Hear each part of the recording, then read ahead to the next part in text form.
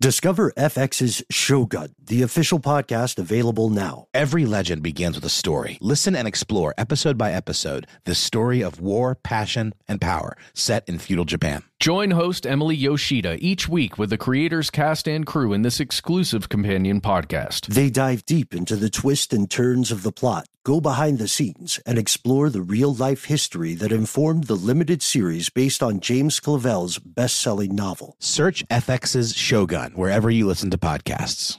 This episode is brought to you by Alienware. During Dell Tech Fest, score game-changing innovations with limited-time deals on select next-gen Alienware gaming tech. New dimensions await with advanced gaming systems like the Alienware M18 laptop powered by an Intel Core i9 processor. Featuring awe-inspiring visuals, liquid cooling, three-dimensional audio with Dolby Atmos, and impressive overclocking potential. Your dream setup, amazing prices, and free shipping await you for a limited time only at alienware.com/deals. That's alienware.com/deals. Have you heard about the social media platform for kids? It's called Zigazoo. It's a great place where kids like me can come together to make fun videos. Videos moderated by real people who review content before it's posted to the feed. I love the dance challenges. I love that it's Kid Safe COPPA certified. I don't know what that means. It means it has built-in privacy protections for your online data. Zigazoo, the world's largest social network. For kids. Download the Zigazoo app today.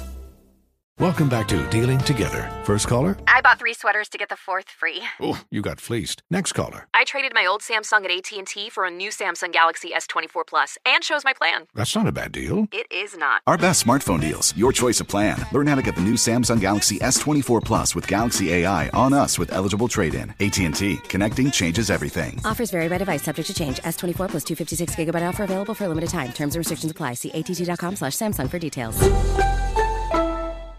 From UFOs to psychic powers and government conspiracies, history is riddled with unexplained events. You can turn back now or learn the stuff they don't want you to know. A production of iHeartRadio.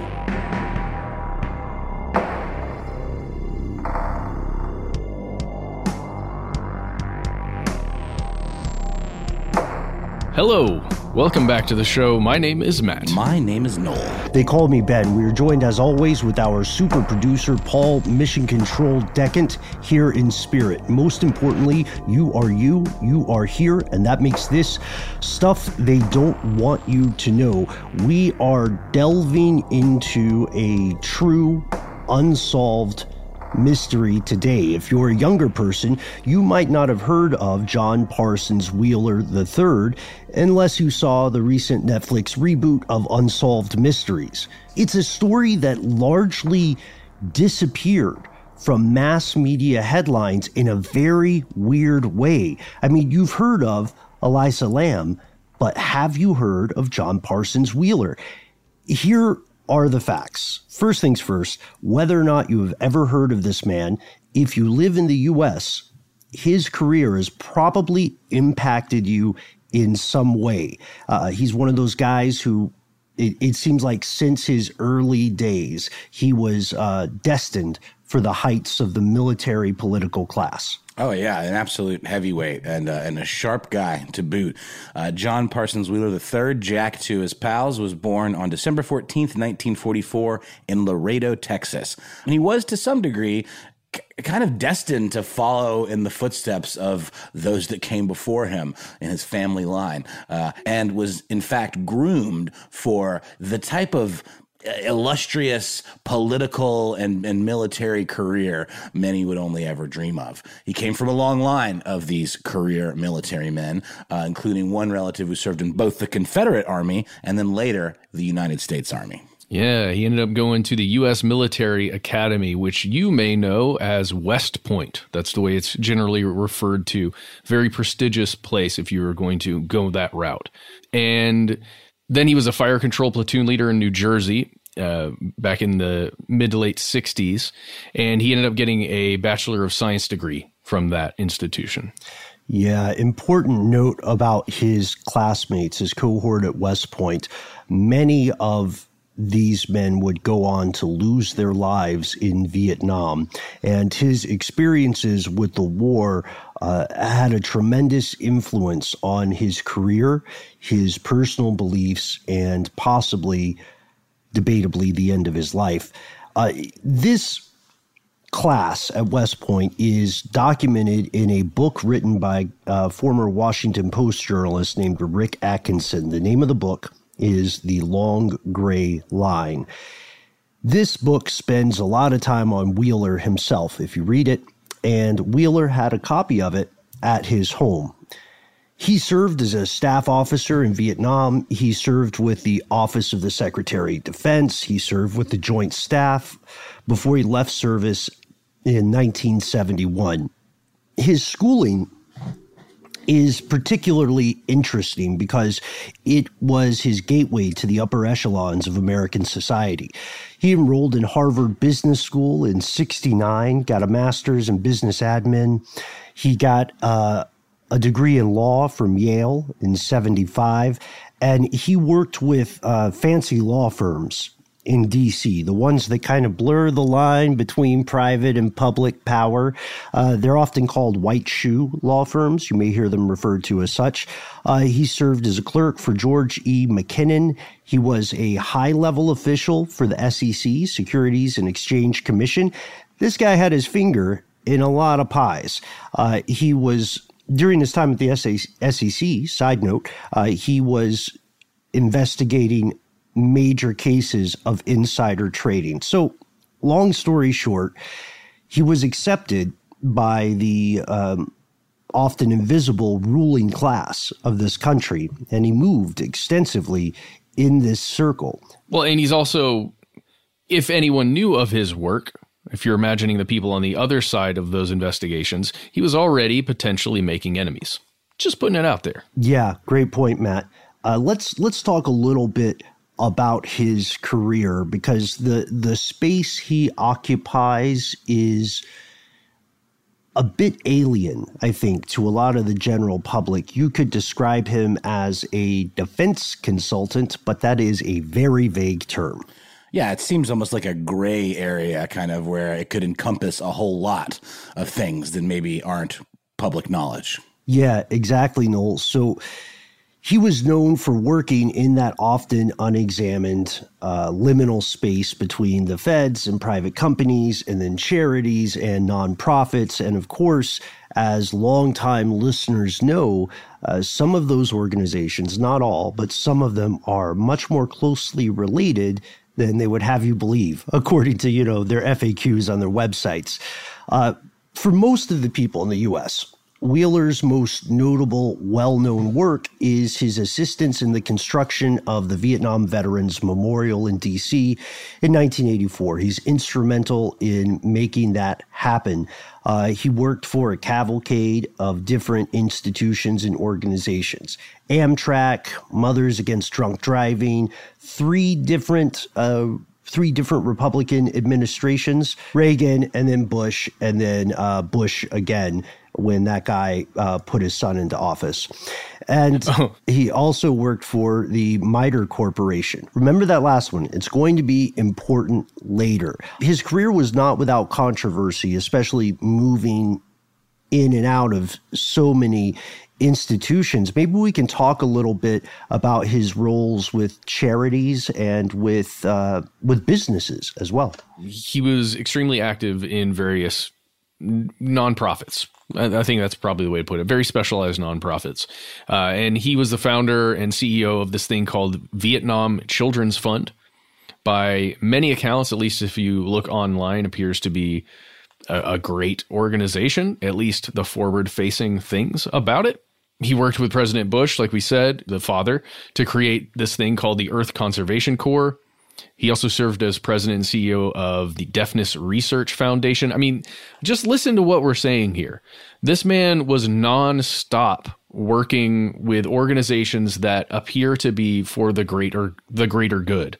At least that's the way it seems. He also had a really solid rep for, this is great, a solid rep for turning failing businesses around.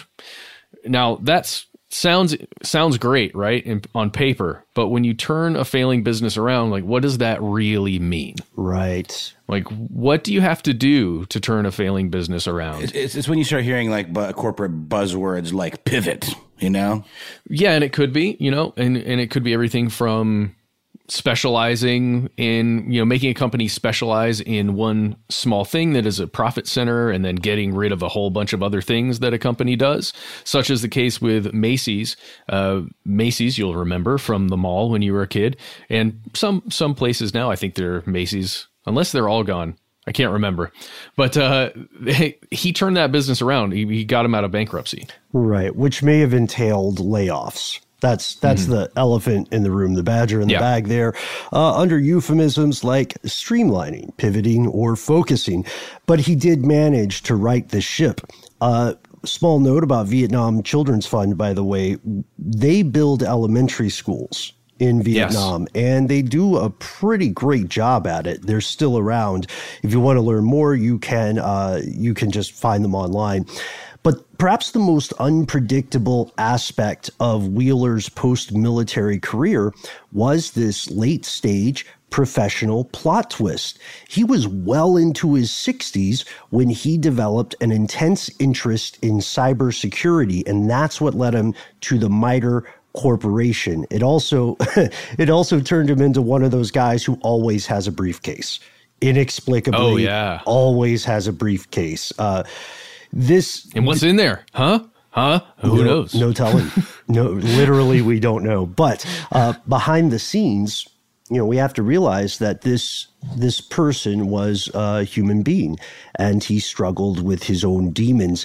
He suffered from depression and bipolar disorder. That's not speculation. He received diagnosis in this regard, and this resulted in these bouts of frenetic action and then unpredictable, at times drastic mood swings. But, who's perfect? Well, he's clearly a workaholic, right? And I'm sure in many ways that helped him. At least if you watched I think we mentioned it, the Unsolved Mysteries episode, as well as you read online stuff that has been written by his wife, he thrived quite a bit from that energy that he got, not necessarily from bipolar disorder, but just that existed within him inherently. Right. Someone defining themselves by their continual actions, right? There must always be a goal to pursue. He's not really a kick back and smell the morning dew with a nice hot cup of coffee kind of guy. He's got stuff to do. But given his track record and given the success and the benefits of the work he does, his legacy seems assured until one strange day in November, very last day of 2010, December 31st. There are some workers at the Cherry Island landfill near Wilmington, Virginia. They see the body of an elderly man plummet from the back of a garbage truck onto a heap of trash. This turns out to be the body of John Parsons Wheeler III. He was 66 years old. Today's episode, What Happened? We'll tell you after a word from our sponsor.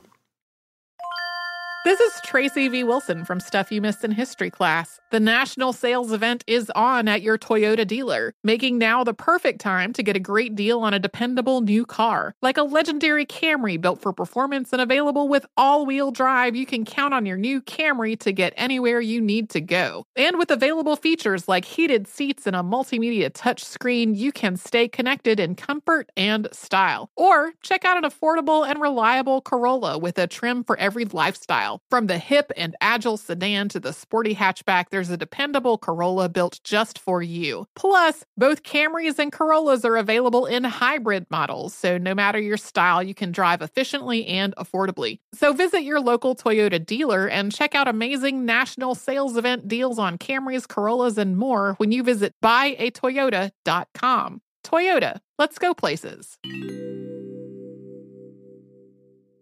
Hey guys, it is Ryan. I'm not sure if you know this about me, but I'm a bit of a fun fanatic when I can. I like to work, but I like fun too. It's a thing. And now the truth is out there. I can tell you about my favorite place to have fun. Chumba Casino. They have hundreds of social casino style games to choose from with new games released each week. You can play for free anytime, anywhere. And each day brings a new chance to collect daily bonuses. So join me in the fun. Sign up now at ChumbaCasino.com. No purchase necessary. VGW Group. Void where prohibited by law. See terms and conditions. 18+. Does money stress you out? Let Facet flip your financial chaos into clarity. Finding Facet immediately put us at ease. Facet's innovative approach to financial planning ensures your money works as hard as you do, enabling members to experience the joys of having your finances in order. And that makes us Facet for life now, I guess.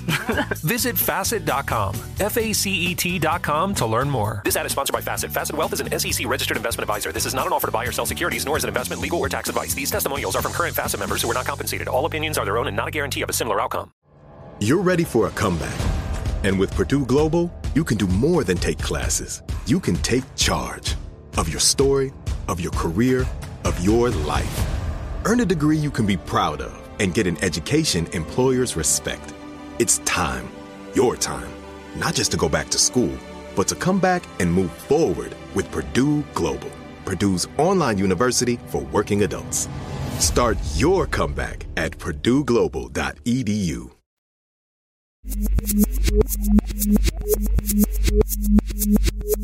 Here's where it gets crazy. Officially, this death has been ruled a homicide. However, it is a homicide that comes with a lot of unanswered questions. And the further you dig into this story, the stranger it becomes. So maybe we start with the relevant details. Should we start with the landfill? What do you think? I think that's a perfect place to start. When these workers found Wheeler's body, he had the look of having been severely beaten.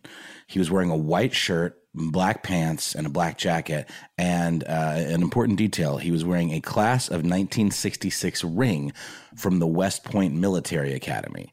And the thing that was unusual about it is that he still had things like that clearly very valuable ring that any average street mugger would have taken. Not to mention the absolute lack of care that went into, quote, disposing of this body. I mean, it was really just dumped in plain view.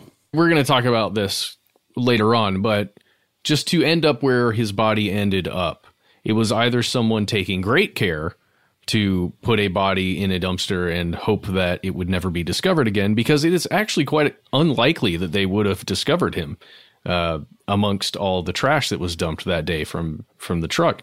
The other side of the coin is if his body was dumped by somebody or just put into a dumpster like that, you're right that there's a lack of care in that. I don't know. It's weird. It's both sides, right? It's a lack of care, but it's also it appears to show intent, I guess, if someone actually did put him in there to try and hide a body. Yeah, that's the thing. It's alarmingly easy to dispose of an organism in a landfill, especially a large one. You have to work out the timing. And you have to, like the day of the week when a lot of dumps come in, things like that. This should not be confused or mistaken as advice on where to put bodies. We are not giving you that. We are saying that the average, I would say not pre-planned or orchestrated mugging or murder doesn't usually result in the perpetrator having the presence of mind to dispose of the body. You know what I mean? If you are robbing someone, the robbery goes wrong, and you stab them, wound them, maim them, or shoot them, your first instinct is going to be to leave the scene immediately, rather than sit around and think, hey, should I stash this in some bushes, Assassin's Creed style or something like that? It doesn't often happen that way. So Wilmington is on the case. Authorities contact the police in Newcastle, Delaware, where the Wheeler family has a second home. And the Virginia police informed the Delaware police of this. A few days earlier, just after Christmas, around December 28th, Wheeler had told his wife he had to spend a few days working on an important project at the MITRE Corporation. He told her he'd be staying at the Metropolitan Club in downtown Washington, and they argued about this. We know they argued. This is not speculation because we can see the email and text records, and he was emphasizing this was important. He even talked to his therapist about the argument. He was trying to smooth things out diplomatically until the point that he fell completely out of contact with her. And then police found a series of phone calls that made this seem like more than an accidental death or a mugging. That's right, but more than, offering any real solutions, it just raised a significant number of new questions to the circumstances surrounding Wheeler's death. One call from December 28th, the day Wheeler traveled to Washington, D.C., came from a resident of Newcastle named Scott Morris, who saw at 11:30 p.m. what he described as, quote, the darkened silhouette of a man standing in the frame of the house under construction across the street, methodically lighting what looked like small balls of fire and tossing them onto the floor. Really descriptive and kind of eerie. The police called to the scene, didn't find any damage of note, but Morris remained disturbed by what he saw. The sense of desperation and the purpose of what was going on in this scene really stuck with him. He described it as creepy. He says the figure appeared very calm, and when he finished, he turned very deliberately and walked away toward the path along the Delaware River. Yeah, so we know the thing about eyewitness accounts is that they're essentially combo meals, right? The main entree in these combo meals is going to be the factual description of what happened. But the side order, the fries and the drink, are the person's own perspective and opinion put upon what they saw. So yes, for Morris, this appears to be purposeful. He somehow, from body language, because he didn't speak to this person, he somehow believed or got the sense that they were quite deliberate. But that doesn't necessarily mean they are, because he didn't talk to them, right? And he didn't see who it was. That's a hugely important detail here. But another hugely important detail, that construction site was something Wheeler was involved in an antagonistic way. It was he was part of an ongoing legal dispute over the construction of this particular house. And he was going hard on the paint too. He hated the idea of it being built. Partially, yes, it would block his home's view of the land and the water. But from his perspective, at least the way he explained it, the area was historic because back in the day, early colonists and then later revolutionaries built a defense battery on that land. So to him, building anything on that land other than perhaps a monument to those earlier forces was profoundly offensive. It was a kind of sacrilege. But then we have to ask ourselves, was that sincere, or was that just like his rationalization for this construction that he hated? You know what I mean? Anyway, he was involved. Well, he was involved and he was trying to stop it. His wife says that he was essentially on a mission to stop this thing. And we know from his past life and his actions, everything that he's done, he sees something as a goal and he goes for it. And that's like, again, like his mission, right? So you can imagine that he was feeling very, very strongly about this. And from what I've read, this incident appears to have been like smoke bombs that didn't seem to cause any damage really to the house, didn't seem to cause anything else besides this disturbance.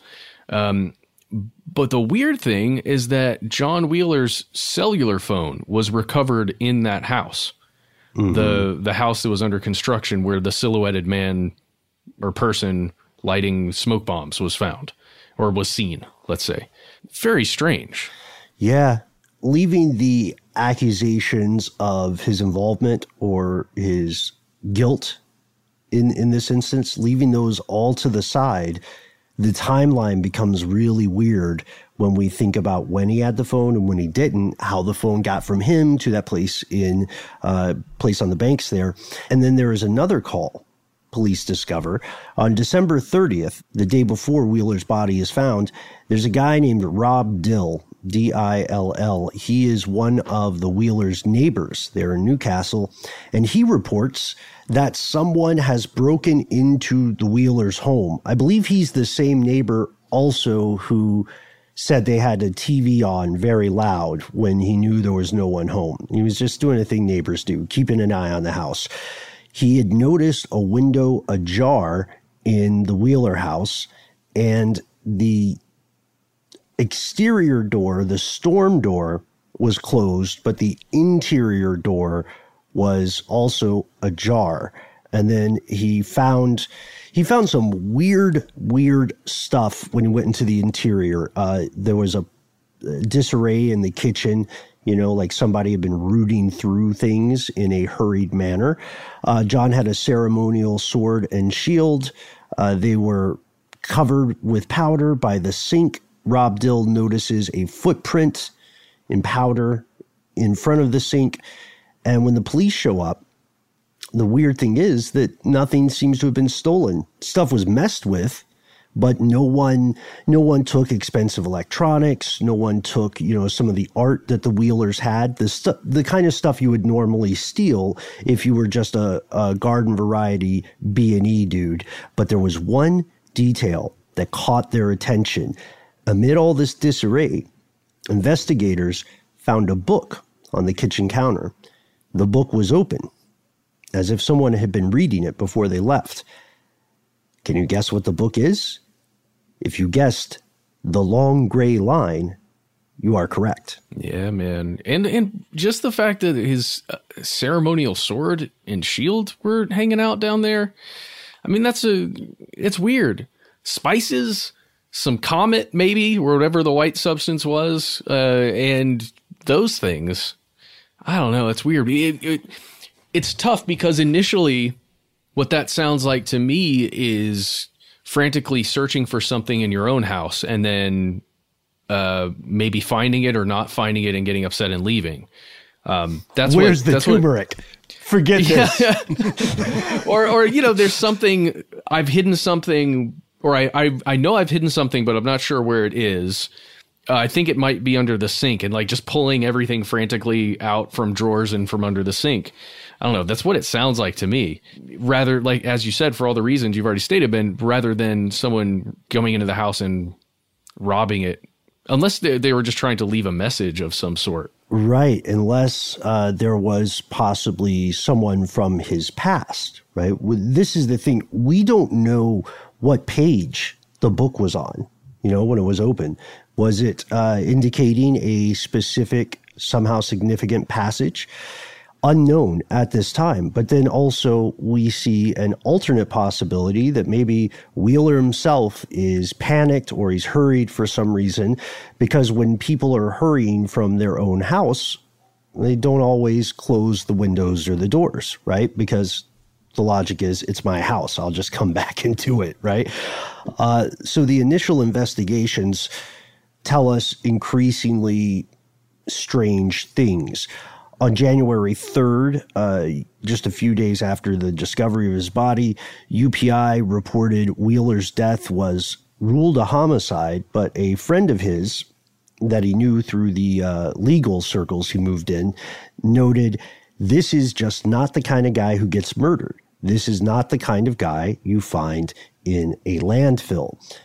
But the official cause of death, again, is homicide, and that was specified in several obituaries that came out shortly after. So according to his obituary in the Washington Post, I'll just read you a quote. Quote, the cause of death was blunt force trauma inflicted by unknown assailants in Wilmington, Delaware, not far from his home in Newcastle, Delaware. But as these investigations continued, many more troubling details started to rise to the surface. Wheeler seemed to not only have been beaten, but beaten to the point of the beating inducing a heart attack. I can only imagine. And several eyewitnesses would report that Wheeler had been seen in really rough shape, holding a shoe, his shoe, stumbling around under duress in Wilmington, Delaware. He was telling people in this Unsolved Mysteries that we talked about at the top of the show, they interview some of the folks that saw him. And he claimed to have lost his briefcase, or rather even more so, had it stolen. That's what he told a parking lot attendant. That That's it was right. Stolen from and he him. kept repeating it like he was in some kind of fugue state, whether it's suffering from some sort of mental breakdown or just dazed from having been attacked or and disheveled and all that. But it really does. The plot does thicken. There's some footage you can see. He's on camera from his kind of wander, and you can see that he's just kind of pacing around frantically. He's holding this shoe. It almost looks like he's mumbling to himself. He looks very disoriented on these CCTV videos, and he claims to have been robbed and needed a ride out of town. And this is my side note here, but when you first look at the footage, you see an elderly man that does appear to be out of sorts for one reason or another, and in my mind, initially, what I see is disorientation, like a disoriented person. Maybe I don't know where I am. I'm confused about what's going on and why I'm here. That's what it looks like. But according to people who knew him well, there's several interviews outside of that Unsolved Mysteries show that include his wife and several people that knew him, and his wife speaking about others' words. But they all say that he looked in distress, as though he was what did they, I think, Ben, you kind of put it that way, hunting or being hunted, essentially, like he was in distress for one reason or another. That's their opinion. Right. Yeah. And that's a phrase we'll use later in the episode, because it does encapsulate exactly how he was behaving. And again, we see the issue with eyewitness reports. People are putting their own perspective over the events, or it's a better way to say it is they're seeing the same events through the lens of their own perspective and their preconceptions. Here's the thing. This doesn't appear to have come out of nowhere, because email records show that on December 29th, he had contacted his colleagues at the MITRE Corporation reporting a home break-in. He said that his cell phone had been stolen, his badge, his ID badge, his security fob, and his briefcase. There's a mystery here.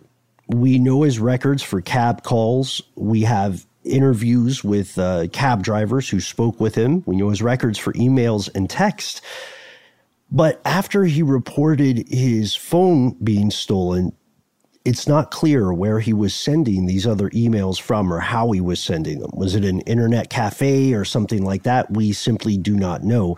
There are no further reports of him until 6 p.m. when he walked into the nearby Happy Harry's pharmacy. This was like his, it's like his CVS or his Walgreens down the street, or Rite Aid, I guess, depending on where you live. Duane Reade, if you're in New York. Yep. I'm just naming pharmacies at this point, but he knows the people who work there. He is friends with one of the pharmacists, and he comes in and he asks this guy if he can get a ride to Wilmington. And multiple times people try to offer him assistance, and for varying reasons, he always turns the assistance down. It's strange. Did we talk about why he wants to go to Wilmington? At least according to that documentary or that Unsolved Mysteries episode, it's because his car was parked somewhere, where he left his car parked somewhere and he wanted to go find it. But he wasn't quite sure where it is. And according to his wife and others, he was constantly losing his car essentially after he would park it. Yeah, DC is a tough place to park in. I mean, a lot of the Northeast in general. But also, he was doing something that I think will be familiar to a lot of people who park their car for a long time during quarantine. He just hadn't been around his car for a minute, right? So he wasn't quite sure where he put it. The important thing here is that losing your car in that way is not indicative of an unwell mental state. Yes. And that's the story that he was giving to people for the reason to get to that area. But we're not, I don't know, we can't definitively prove that's why he needed to get to Wilmington. Right. Just that's what he said to some people, but not all. That's a very good point. So he looks particularly rough when he's in one parking lot talking to this parking attendant. He has one shoe on, the other is ripped and in his hand. And it turns out that he is in the wrong deck. His car is in a different nearby parking deck. He eventually leaves the scene. There are no further sightings of him until December 30th, when he visits a high-rise to speak with a senior partner at a law firm. He leaves before he actually meets with this person, but he also, according to someone else in the office, asked for money to take the train somewhere before he left. Surveillance cameras captured him exiting the building. He was walking east toward a place called Rodney Square. And this leads, if you walk past Rodney Square, this leads to an area of the city that is known for historically high rates of crime. That footage is the last time John Parsons Wheeler is seen alive. The next morning, he's found dead in that landfill. It is interesting to note as well, it appears that he may have spent the night underneath that building, where there's a series of tunnels essentially that go throughout the area, and he was definitely seen on camera down there. He was also seen in the same clothes he was wearing earlier. And then when he exited the building, somehow or for some reason, he had gotten a hold of a black hoodie, right, and put that on and wore that out of the building the next night. And then folks who knew him, his wife, for example, who were interviewed for that Unsolved Mystery episode, said that was just completely out of character for him. Like, that's not something he would have ever worn. But it was also very cold. For sure, but it's like it didn't belong to him. He got it from somebody or somewhere, found it or something. Yeah, or maybe picked it up, paid cash, because he did have cash on him to the very end of his life and beyond. So when his body is found at the landfill, police in Newark, New Jersey end up taking the case because there's evidence that the trash truck that had his body in it made stops in Newark, which means that Wheeler's body somehow ended up in a dumpster about 13 miles away from where he was last seen on video, or where he was last provably seen, as far as the information law enforcement has released. How much have they released? Not all of it. Not by a long shot. We're going to pause for word from our sponsor, and then we're going to dive into some of the theories and remaining questions regarding the death of John Parsons Wheeler. This is Tracy V. Wilson from Stuff You Missed in History Class. The national sales event is on at your Toyota dealer, making now the perfect time to get a great deal on a dependable new car. Like a legendary Camry built for performance and available with all-wheel drive, you can count on your new Camry to get anywhere you need to go. And with available features like heated seats and a multimedia touchscreen, you can stay connected in comfort and style. Or check out an affordable and reliable Corolla with a trim for every lifestyle. From the hip and agile sedan to the sporty hatchback, there's a dependable Corolla built just for you. Plus, both Camrys and Corollas are available in hybrid models, so no matter your style, you can drive efficiently and affordably. So visit your local Toyota dealer and check out amazing national sales event deals on Camrys, Corollas, and more when you visit buyatoyota.com. Toyota, let's go places. It is Ryan here, and I have a question for you. What do you do when you win? Like, are you a fist pumper, a woohooer, a hand clapper, a high fiver? I kind of like the high five, but if you want to hone in on those winning moves, check out Chumba Casino. At ChumbaCasino.com, choose from hundreds of social casino-style games for your chance to redeem serious cash prizes. There are new game releases weekly, plus free daily bonuses, so don't wait. Start having the most fun ever at ChumbaCasino.com. No purchase necessary. VGW Group. Void where prohibited by law. See terms and conditions. 18+. Does money stress you out? Let Facet flip your financial chaos into clarity. Finding Facet immediately put us at ease. Facet's innovative approach to financial planning Investing ensures your money works as hard as you do, enabling members to experience the joys of having your finances in order. And that makes us Facet for life now, I guess. Visit Facet.com, FACET.com to learn more. This ad is sponsored by Facet. Facet Wealth is an SEC registered investment advisor. This is not an offer to buy or sell securities, nor is it investment, legal, or tax advice. These testimonials are from current Facet members who are not compensated. All opinions are their own and not a guarantee of a similar outcome. You're ready for a comeback. And with Purdue Global, you can do more than take classes. You can take charge of your story, of your career, of your life. Earn a degree you can be proud of and get an education employers respect. It's time, your time, not just to go back to school, but to come back and move forward with Purdue Global, Purdue's online university for working adults. Start your comeback at purdueglobal.edu.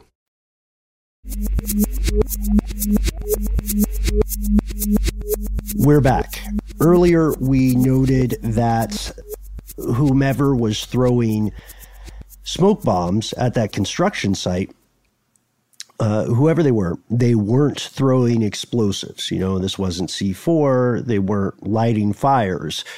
These smoke bombs didn't really have the capacity to do permanent damage. Well, no, I mean, we kind of all know what smoke bombs are. They're the kind of things you can buy at a joke shop or a fireworks shop, and they're sort of considered like the wimpiest of fireworks, but they make cool plumes of colored smoke, which you would have thought that the eyewitness people would have mentioned.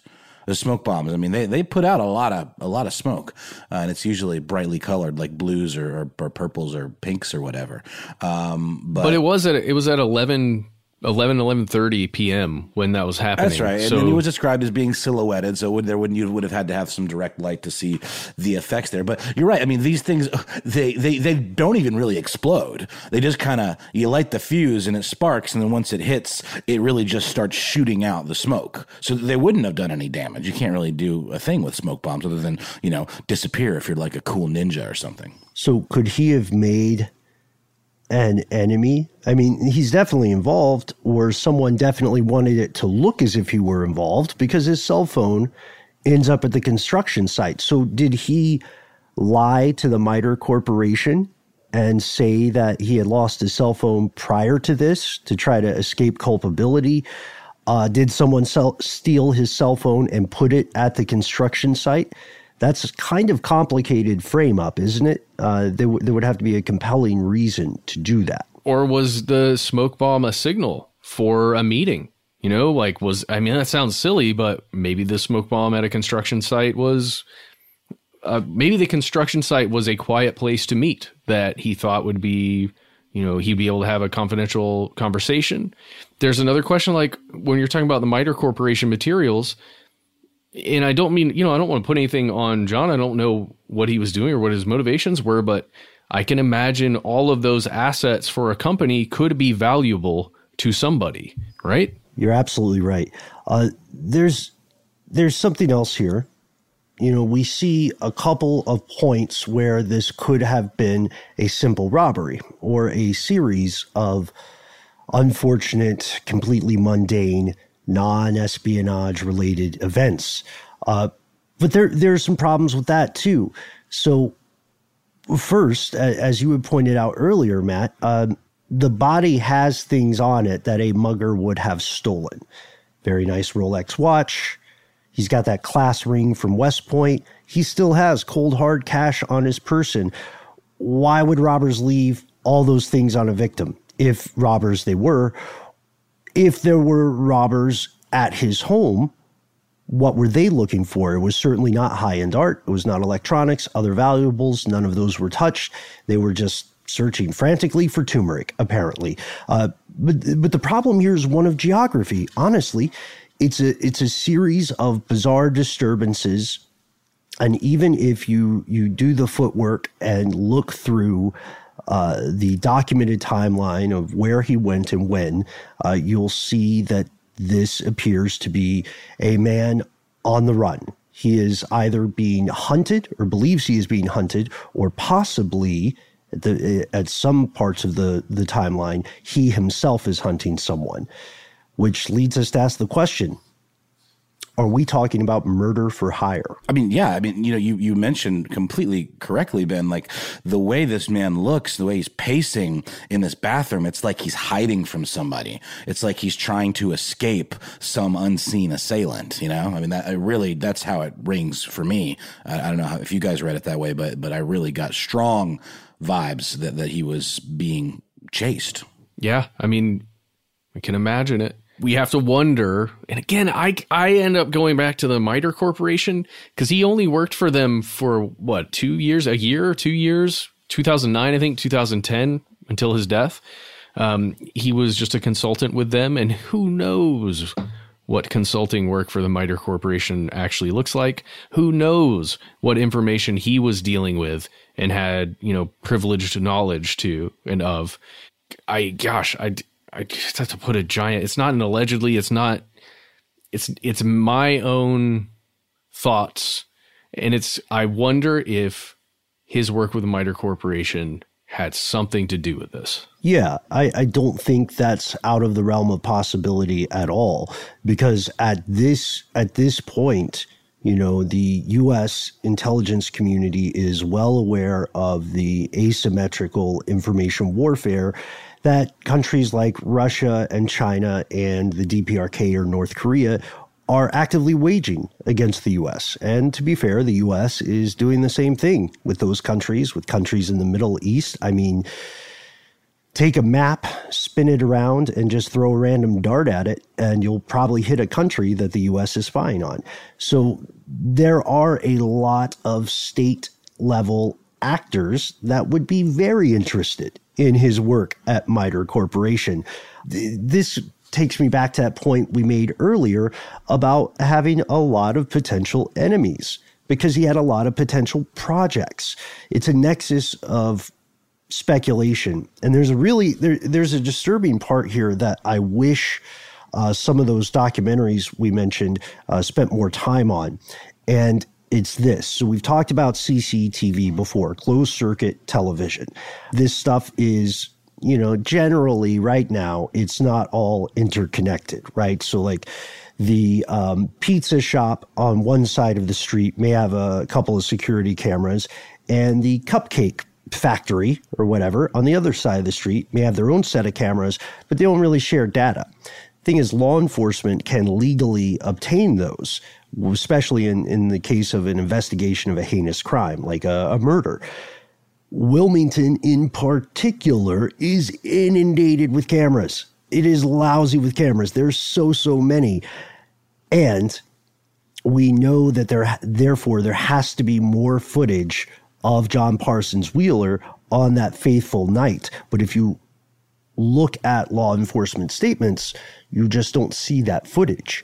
You don't see the vast majority of what could be out there. And looking at the facts alone, it's plausible that this investigation was at some point and from some high level stonewalled. Now, that doesn't mean that someone, working for MITRE killed him, or working for the CIA or, some other intelligence organization. It just means that whoever murdered Wheeler, and whatever their motivations for doing so were, there's something about the story the U.S. government actively does not want you to know. Going even further than stonewalled, you could almost say manipulated or compromised, right? Yeah, maybe. Can I put something out there? This is insane. I'm just going to say it. Imagine the three of us.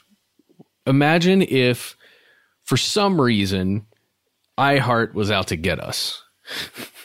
All of our devices are inextricably linked to iHeart. Doesn't mean they're tracking them necessarily, but any use that we would have on our machines, even on our phones likely, could be linked back to that company in some way. Mm-hmm. And if we needed to get away because we were being hunted for some reason, we're not, and we will never be, by iHeart, a good strategy may be to get rid of all of those potential links and devices. Sure. Yeah. So I'm imagining that there could be a scenario where John got rid of all of that MITRE Corporation stuff on purpose because he wasn't trying to get away from somebody else. He was maybe trying to get away from them. Yeah, or maybe trying to do something like do a burn the village to save the village strategy and brick his devices, he would have known how to actually brick one too, how to make that information as close to irretrievable as possible. But that missing briefcase, that's one of the keys here. He was never without it. It's never been found. All we know about what could have been in the briefcase is that it must have been related to his cybersecurity work at MITRE. Well, not must have, but that's the most likely scenario. We just don't know. You know, it reminds me of a show that I worked on, Murder in Oregon, about it's conjectured by the folks who truly believe this is what happened, that this public official was assassinated because he knew too much about corruption in the Oregon State prison system. And when he was killed, it was, chalked up to being a mugging. He was stabbed in the heart outside of his office building. But guess what was missing when they found his body? A briefcase full of presentation materials. Back then, it would have been floppy disks before PowerPoint and cloud-based stuff. And supposedly that was never recovered. And that had this presentation that he was about to give that was going to blow the lid off of all this, like literally cops like smuggling meth out of prisons and into prisons and really horrible, gnarly stuff. Again, none of this has ever been proven, but the case seems really strong. And this really has the same ring of that to me. Well, and he was going to meet some people at the corporate offices, right, in that building? Yeah, he had been wanting to meet with the legal team. He had also been around the DuPont building at the same time. And again, he had emphasized to his family and to his colleagues that he had to work, even though it was like the end of the year. Like he had to go in and knock out some incredibly crucial stuff with MITRE. It is currently unknown whether the last several hours of his life were spent in Wilmington or in Newark. There's no conclusive murder scene that has been found, or at least there's none that's been discussed with the public. And if there's an exact time of death, that has also not been released. In fact, going to my earlier theory that there's some stonewalling or some obfuscation here, on January 8th of 2011, just a few days after his body was discovered, a Wilmington City councilman named Kevin Kelly told police not to, quote, go overboard in investigating this man's death. At the time. Yeah, right? That's weird. It's like, okay, yeah, look into this murder, but you guys don't make it a whole thing, It's a high-profile person who passed in a very strange way. Mm-hmm. And you say, don't worry about it? Yeah, chill, bro, right? At the time of this recording, any toxicology reports on Wheeler that may have, indicated some kind of substance in his body, they are unavailable to the public. Medical examiners, I found a couple sources saying that the examiners indicated they either found no abnormal chemicals or nothing that played a role in his demise. Because we have to remember some substances can be metabolized very quickly, and they'll still have damaging effects. But when you check the body afterwards, they'll be clean, and they'll have appeared to die of something like asphyxiation or heart failure. Russia does polonium on purpose. It's so that it's Russia. There are other much less apparent substances. What was the stuff Navalny got hit with in his underwear? Novichok. That's the whole point, at least according to that phone call, if you believe it, was that it would be untraceable. You'd have no idea what happened. Right. But then also, how much of an expert is that guy if he's going to talk about that stuff on the phone? Well, okay, come on. He was allegedly, at least according to his belief, was talking to one of his handlers. Okay. All right. But all right. Well, far be it for us to criticize someone else just trying to do their job. So in some ways, this case does bear similarities to that still unsolved death of Elisa Lam. We have video footage. We have records of communication. What we do not have, however, is anything like an explanation. Yeah. Not even close. And unlike the case of Lamb, it appears the world at large has moved on from the mysterious death of John Wheeler. It really does seem that way. I'm thankful that Unsolved Mysteries came back with this episode, because it feels like it's really jump-started at least discussion online in a lot of places. Because I think, man, it's been 10 years, almost 11 years. No, 11 years. God. It's been so long. Mm-hmm. And one of my big questions coming away from this, after reading everything, watching all this stuff, there are two scenarios for me. One is that he really was going through some kind of mental state where he was either manic or super low, right? Where he was just going through something. Not confused is the wrong word, but he was focused on other things. And what we see in the footage is him truly in a distressed, confused state. And he's not sure what's going on. He's trying to find his car. Then he gets lost. He has no way to communicate because he doesn't have his cell phone. He can't get back to his wife, who would, like be his mental rock, or another family member, or somebody familiar that would kind of help him. And he's cold. He's in a different place. Maybe a car took him to Newark when he didn't expect to go to Newark for some reason, or somebody he got in a car with bad intentions took him to Newark instead of where he wanted to go. And, that's one potential thing. And along with that is maybe he was cold and he climbed into a dumpster, which is a common thing that occurs when it's very, very cold outside and there's no other place to go. Dumpsters are used. In that Unsolved Mysteries episode, there's a few people who work in that industry saying that, yeah, it's very common for us to load the truck up to one of these dumpsters. You put the forks in, and then somebody will pop out the top or jump out the side and be like, whoa, stop, I'm in here. And I'm not saying that John would or wouldn't do that. It's just a real possibility. Right? Yeah, it's a real possibility, and it's an excellent point.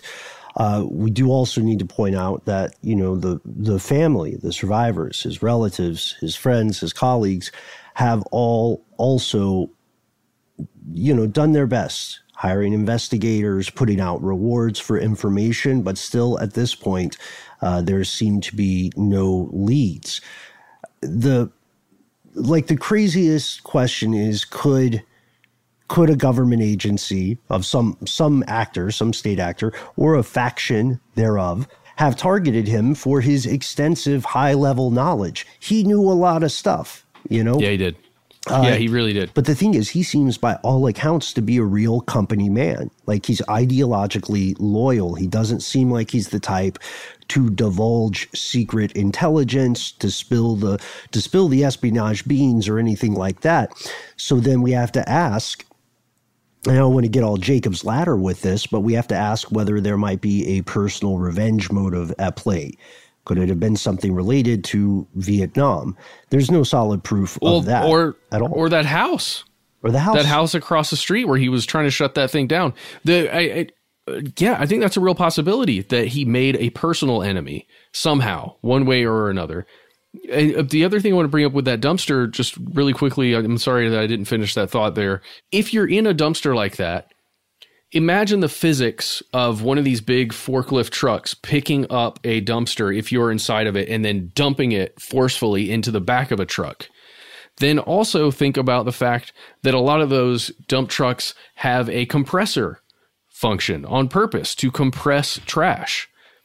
Imagine if you got stuck in there accidentally, are caught unawares, get dumped in there, and then get crushed to a certain extent. The injuries that are shown on that report, like crushed ribs, like he appeared to have been beaten up, but I'm wondering, this sounds so silly, and I don't mean to discount the work of any coroner, of any medical examiners, but like I'm trying to imagine how much damage would be done to a human body if it went through that process. If you're in a lot of fairly malleable trash, how much would a human body actually get crushed? Would it be to the extent where you wouldn't recognize the damage was being done? Because you would have differing points hitting the body, right? Like, I know it's weird to get into the physics of what that would be like, but I'm just, in my mind, like, what if it was just him being in that compactor that caused the damage? Tell me if that's stupid. I don't know. No, it's not stupid at all. But even if that's the case, it doesn't explain some of those other things leading up to the demise, right? So, if it is something like that, it's still, I would say, no less tragic. That's a horrible way to go, especially when you're already having what appears to be a very hectic and unpleasant series of days. It's quite possible. It's also possible that maybe he was beaten before. Maybe he was beaten near to the point of death and then escaped into a dumpster to hide. It is possible.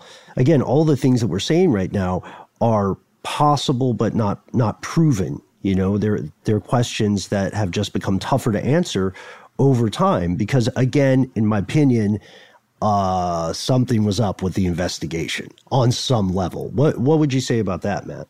Yeah, I mean, from what we found there from Kevin Kelly, that seems off. That seems really, really off.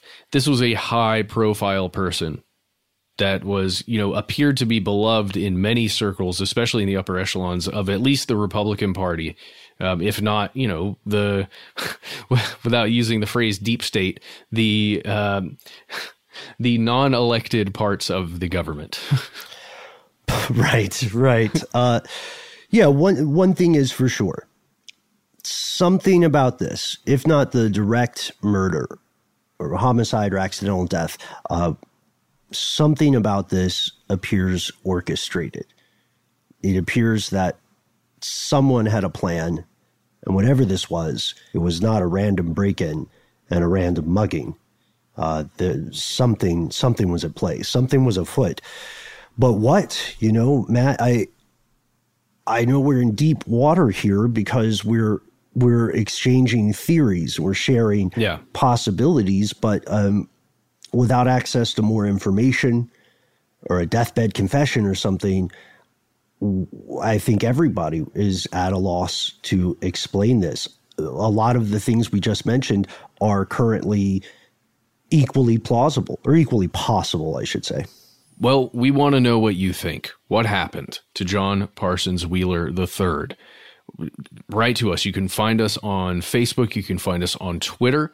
We're Conspiracy Stuff at both of those. On Instagram, we are Conspiracy Stuff Show. You can also head on over to our Facebook group. Here's Where It Gets Crazy. You like that? It's just like our segment that's been on the show since the beginning. You can go over there and hang out with listeners just like you, have discussions. You will be surprised at how excellent an online discussion can be about topics like this. Mm-hmm. It's wonderful. Highly recommend it. Yeah, an update from the Here's Where It Gets Crazy front. Apparently, there's talk about writing a Stuff They Don't Want You to Know piece of fan fiction. What? Yep. So is it romantic? I don't know. We are not in charge of this. This is from Holly, one of your fellow listeners. So we will be figuring it out at the same time you do, folks. One nice note: it looks like this might be used potentially to raise money for some charities in the Marshall Islands.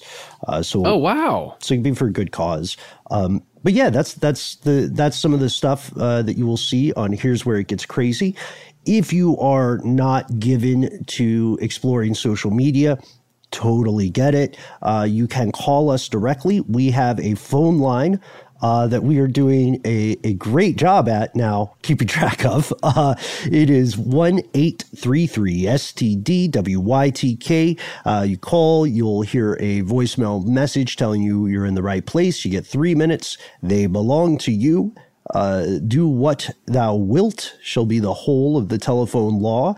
But we do have except for but we have a couple recommendations that may be helpful for you if you find yourself kind of like scrambling. Oh, yeah. First thing, go ahead and tell us what you want us to call you on air. Doesn't have to be your real name, whatever you want. Malkovich is fine. We'll just call everybody Malkovich. Then let us know if we can use your message on the air. Really, I mean, if you call, I don't want to limit you. If you call in, we really want to use it on the air. Just let us know if it's okay. Then after that, tell us your message. Try and keep it as brief as you possibly can. If you end up needing to, tell a longer story or something, we would recommend, rather than leaving it on the voicemail, go ahead and send us an email. And many of you have been doing this already. Thank you so much for listening and for just, doing this. It really does help us out. We can get through an email message pretty quickly. If you want to send us an email, it's really easy. Shoot us a message. We are conspiracy@iheartradio.com.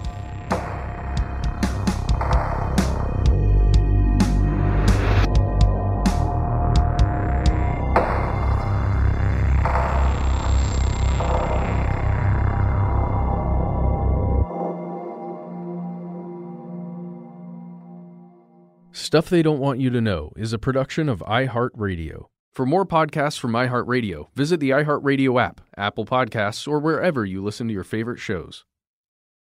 Zigazoo has made me zigzag. What I mean by that is I swore I would never let my kids on social media. But now I'm setting them loose on Zigazoo. Zigazoo is a space for kids to post videos they've created and to share them with other kids just like them. Videos that are moderated by actual people. And since there are no comments or messaging, you don't have to worry about social trolling. Zigazoo, the world's largest social network for kids. Download the Zigazoo app today. Does money stress you out? Let Facet flip your financial chaos into clarity. Finding Facet immediately put us at ease. Facet's innovative approach to financial planning ensures your money works as hard as you do, enabling members to experience the joys of having your finances in order. That makes us Facet for life now, I guess. Visit Facet.com, FACET.com to learn more. This ad is sponsored by Facet. Facet Wealth is an SEC registered investment advisor. This is not an offer to buy or sell securities, nor is it investment, legal, or tax advice. These testimonials are from current Facet members who are not compensated. All opinions are their own and not a guarantee of a similar outcome. Martha Stewart, the original influencer. When I think about anything, I think about the way that she did it first. The media mogul. 5 to 6 years ahead, she saw what was coming. The prisoner.